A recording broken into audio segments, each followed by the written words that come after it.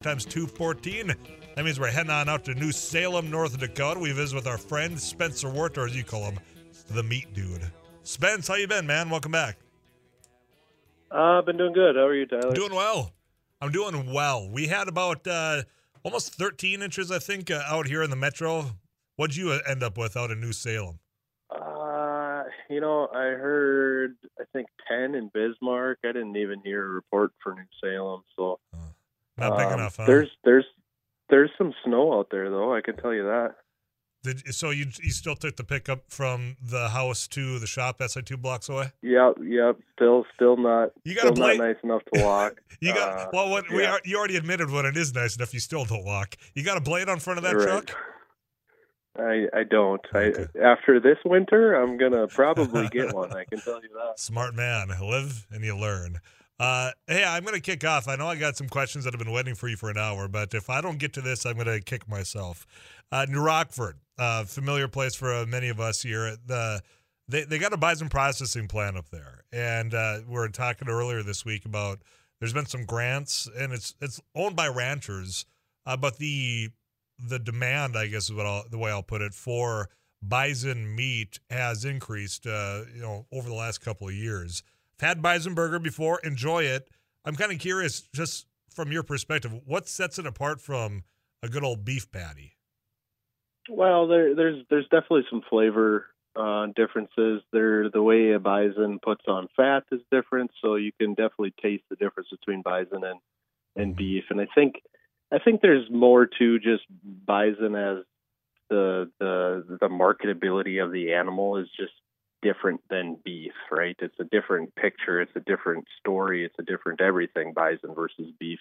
At the end of the day, it's still a great red meat source, and they're raised slightly different just because it's a bison than beef. So the production line of raising bison is a little different. So bison's good. I actually did my master's research project on bison from the plant in New Rockford. I did a shelf life study for them.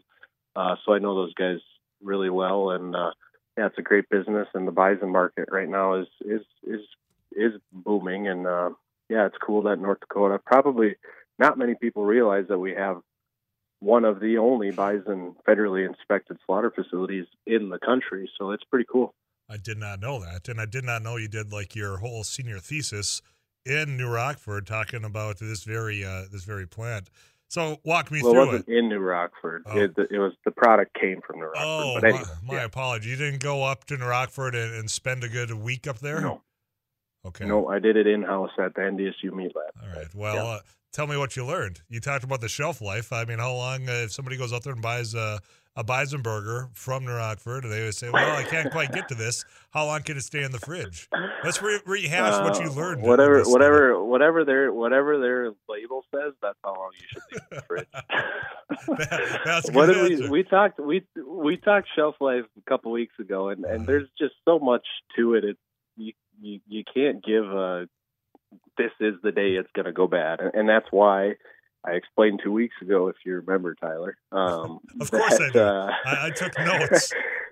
That's why plants do in-house shelf life studies or hire it out or however they do it to see their product, their microbial world, their process, how their exact product stands on the shelf. And that's what I did for them. And I did color, did microbial growth, did oxidation of fatty acids. I mean, we went pretty in depth. That was a couple of years ago, so I'd have to pull out all of my data, but I can report back to you next week if you want. Okay. Well, lucky for you, you get 2 weeks. I'm gone next week, so if you really have to blow the dust off that bison report, I'll give you more time. Explain the cost differential for me. I mean, is it just because it's not as easily found? The demand. What makes a bison burger more expensive than just a good old fashioned beef patty?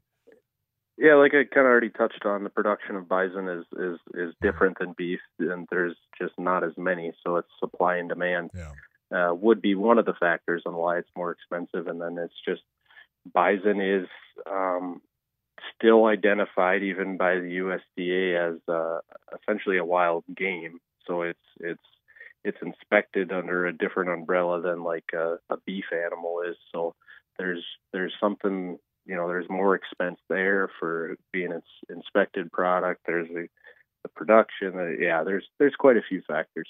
You ever butcher one?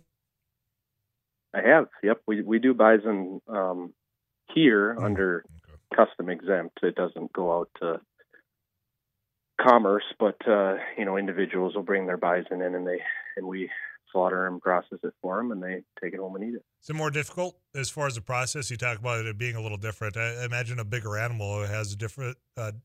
They're actually not. Okay, well, I'm wrong. Yeah, they're actually not bigger animals than beef. Obviously the herd bulls are going to be a lot bigger, but herd bulls, what you buy in a grocery store that's bison most of the time isn't a herd bull. It's usually a young animal, just like beef. That 2-year-old time frame. I would say cutting a bison is very, very similar to beef. Their bone structure is a little different, but other than that, it's very similar. On the slaughter side, the hide of a bison is drastically different than a beef hide. So there is some differences there. Keeping things clean, dull knives is a big deal when you're doing bison, but the little things like that add up time. So. Very good. Well, I took way more of your time on that question than I expected. Let's get to some of the listeners they sent in to the Adventure RV Text Club at 35270. Tyler, question for the meat dude. Where do beef medallions come from? What part of the cow? Ooh, medallions. Gosh, this is a couple weeks now that I'm stumped on these questions. Medallions could be a lot of different things, depending on what retail shop you buy it from. That term medallion can be used on quite a few different cuts, whether it be, I've heard tenderloins called medallions before. I've heard, some of them small, like the mock tender from up in the shoulder. If those are cut a certain way, it can be called medallions. I think medallion is kind of a universal retail term for a whole muscle chunk of meat that was cut into a certain presentation, let's say. Okay. Another one for you. Tyler, question for the meat dude. What part of the cow does a corned beef brisket come from?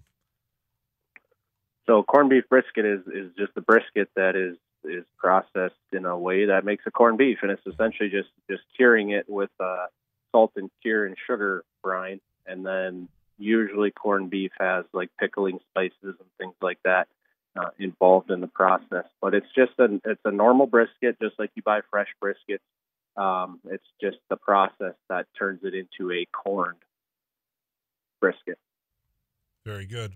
Another question coming in, 35270. Tyler, a question for the meat dude. How can you roast a chuck roast to make it good all day on 250?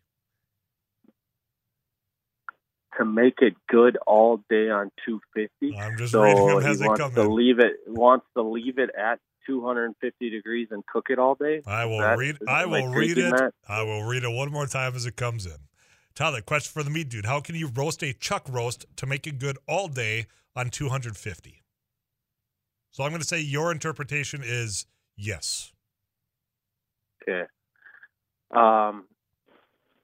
Roasting all day at 250 degrees. The trick is that's a relatively high temperature for cooking any piece of meat for all day. So if that's kind of your low end that you can do, the trick is going to be trying to trap as much humidity and keep it around that roast as long as possible. So whether you're wrapping it in tin foil or if you're using a crock pot, try to make sure your crock pot is as sealed as good as a crock pot can get, or whatever type of cooking method you're using. Keeping the humidity trapped around that roast is going to help not dry it out. The good thing is chuck roasts are usually on the fattier side just because it comes out of the shoulder, so you have a little bit more give compared to something from the hind end. But 250 all day, that's a tough one. I would say don't start it till noon, I guess. How about half day? All right. Okay. Here's somebody's trying to test me on this one because I think it's Spanish, and even though I took like 10 years of Spanish, I know very, very few words. Tyler, question for the meat dude. What is Delmonico steak? Delmonico is a chuck eye. So it's just another term for a chuck eye steak. Poor man's ribeye. They're really really good, there's only like 2 or 3 that come. A true Delmonico, there's only 2 or 3 that come from a half a beef. But yeah, if you see chuck eye at wherever you buy your meat, that's what it is Delmonico.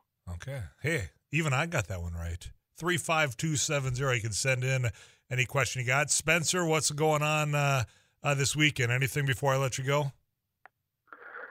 I don't think much, I guess. Probably shoveling snow like everybody else, digging out and get ready for the next storm that's probably coming in another week. Yeah, I think we've averaged it out about what feels like about every 6 days we've got some weather event that's barreling down on us. But hey, man, I'm going to let you go earlier this week. I appreciate your time, and you got next week off, so go ahead and find that thesis, study up, take notes. I just want the Cliff Notes version in 2 weeks, all right? Okay, I hope you forget by after your vacation. I believe that odds are in your favor, my friend. I assure you that. All right, man, you take care till then, all right? It's always fun to chat. Sounds good. You too. Yeah, all right, Spencer, we're at the Meat Dude. That conversation, as always, brought to you by All Soccer Meats. You can find them out on Audubon, Minnesota, right on Mad Drag. You can't miss the big yellow sign right on Highway 10. Some comments coming in about trying to purchase tickets for Willie Nelson. I heard that was a show. You can fill in the blank of what usually comes before the show part, just because of how rapidly they went out. No one's fault. It's just the demand was there for it. I'll touch on the text that came in talking about what they try to do, and then we'll get you caught up with KFGO News next. Stay, a big old steer. Stay, do we have one beer? Beef, it's a mighty good.